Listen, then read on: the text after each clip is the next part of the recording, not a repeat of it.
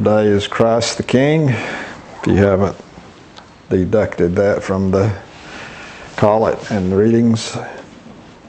So the question of the day is Christ your King?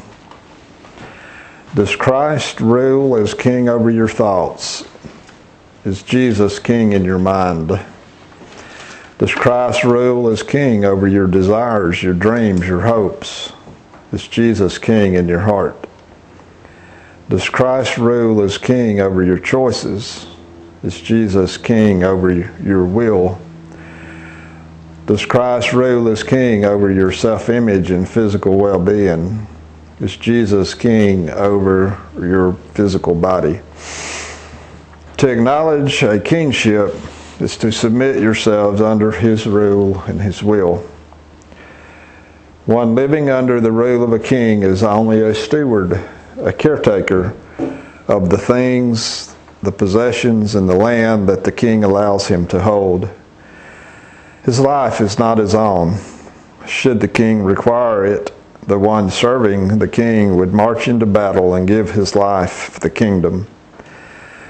The servant's purpose becomes to stand firm in his commitment to be faithful to the king's wish for him and for his family.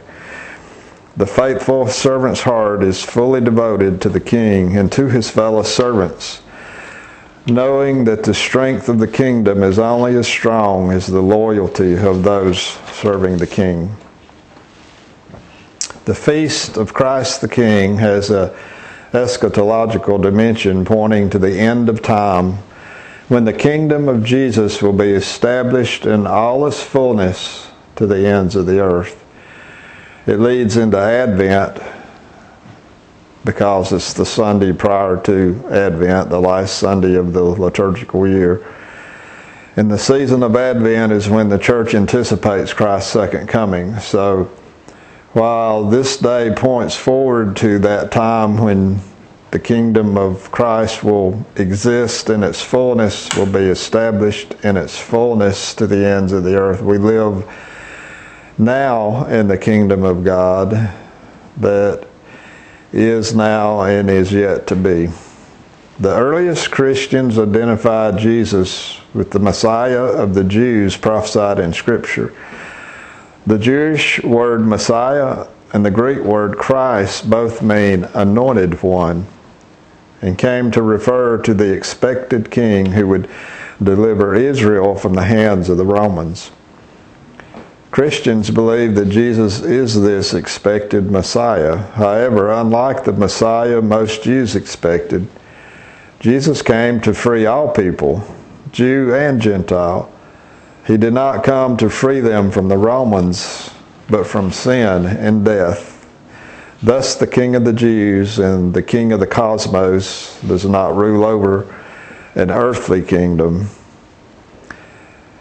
Christians have long celebrated Jesus as Christ, and His reign as King is celebrated in some degree during Advent when Christians wait for the second coming in glory. It's recognized in some degree in Christmas when born this day is the King of the Jews. And in Holy Week, when Christ, the crucified King, is worshipped, in Easter, and then in the Ascension, when Jesus is resurrected and then returns to glory. But in the year 1925, Pope Pius the 11th made Christ the King a feast day in the annual liturgy. Today, many Western Christians, both Catholic and Protestant, celebrate Christ the King Sunday, including Anglicans and Lutherans. In some Protestant churches, the King language is not popular and the feast is downplayed. However, in a chaotic and unjust world that seems to scorn any kind of authority, many Christians proudly celebrate Christ the King Sunday, where the loving and merciful and just King of the universe is praised and glorified. Back in the early 1920s, Pope Pius XI connected the increasing denial of Christ as King to the rise of secularism throughout much of Europe. At that time, many Christians began to doubt Christ's authority and existence, as well as the church's power to continue as Christ's authority on the earth.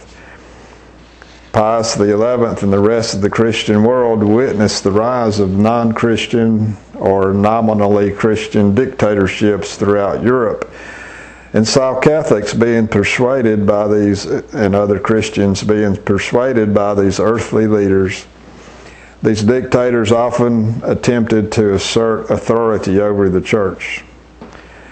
Just as the feast of Corpus Christi was instituted when devotion to the Eucharist was at a low point, the feast of Christ the King was instituted during a time when respect for Christ and the church was falling away and when the feast was needed most. Pius hoped that the institution of the feast would have various effects. They were that nations would see that the church has the right to freedom and immunity from the rule of the state, that leaders and nations would see that they are bound to give respect to Christ, and that faithful believers would gain strength and courage from the celebration of the feast as we were reminded that Christ must reign in our hearts, minds, wills, and bodies. Today, the same distrust of authority exists, although the problem has gotten much worse. Individualism has been embraced to such an extreme that for many, the only authority is the individual self. The idea of Christ as ruler, that he has authority over you and me, is rejected in such a strongly individualistic system. Many balk at the idea of kings and queens, believing them to be antiquated and oppressive. Some even reject the titles of Lord and King for Christ because they believe that such titles are borrowed from oppressive systems of government. However true these statements might be in some instances in history that kings have been oppressive, these individuals miss the point. Christ's kingship is one of humility and service. Jesus said, you know that those who are recognized as rulers over the Gentiles lord it over them, and their great ones make their authority over them felt. But it shall not be so among you. Rather, whoever wishes to become great among you will be your servant. Whoever wishes to be first among you will be the slave of all. For the Son of Man did not come to be served, but to serve, and to give his life as a ransom for many. Mark chapter 10, verses 42 to 45. And in John, Pilate said to Jesus, are you the King of the Jews? Jesus answered, my kingdom does not belong to this world. If my kingdom did belong to this world, my attendants would be fighting to keep me from being handed over to the Jews. But as it is, my kingdom is not here. So Pilate said to him, then you are a king. Jesus answered, you say I am a king. For this I was born, and for this I came into the world, to testify to the truth. John 18, verses 33 and 36 to 37 selected. Thus Jesus knew the oppressive nature of secular kings, and in contrast to them, he connected his role as king to humble service and commanded his followers to be servants as well. In other passages of Scripture, his kingdom is tied to his suffering and to his death. While Christ is coming to judge the nations, his teachings spell out a kingdom of justice and judgment balanced with radical love, mercy, peace, and forgiveness. When we celebrate Christ as King, we're not celebrating an oppressive ruler, but one willing to die for every man and woman, and whose loving kindness endures forever. Christ is the King that gives us true freedom in him. Thus we must never forget that Christ radically redefined and transformed the concept of kingship. Christ the King Sunday used to be celebrated in the last Sunday of October, but has since been changed to be on the last Sunday of Ordinary Time, which is the Sunday before Advent. It is fitting that the feast celebrating Christ's kingship is observed right before Advent, when we liturgically wait for the promised Messiah. I wanted to read this passage from Acts 20 because it sums up Paul's view of his life in ministry. He is bidding farewell to the elders of the church at Ephesus. You yourselves know how I lived among you the whole time from the first day that I set foot in Asia, serving the Lord with all humility and with tears and with trials that happened to me through the plots of the Jews. How I did not shrink from declaring to you anything that was profitable, and teaching you in public and from house to house, testifying both to Jews and to Greeks of repentance toward God and of faith in our Lord Jesus Christ. And now, behold, I am going to Jerusalem, constrained by the Spirit, not knowing what will happen to me there, except that the Holy Spirit testifies to me in every city that imprisonment and afflictions await me. But I do not account my life of any value, nor as precious to myself, if only I may finish my course and the ministry that I received from the Lord Jesus, to testify to the gospel of the grace of God. If the Apostle Paul can sum up his life in the ministry as being that desire to testify to the gospel of the grace of God, I think that would also be a good goal for us to embrace as well, that our lives would in some way testify to the gospel of God's grace. In the letter to the Philippians, Paul said, "One thing I do, forgetting what lies behind and straining forward to what lies ahead, I press on toward the goal for the prize of the upward call of God in Christ Jesus." Once again, he's committed to pursuing, faithfully fulfilling the calling of God upon his life.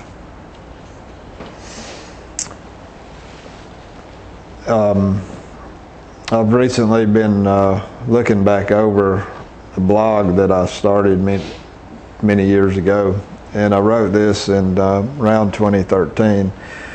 I think the title of it was Freedom.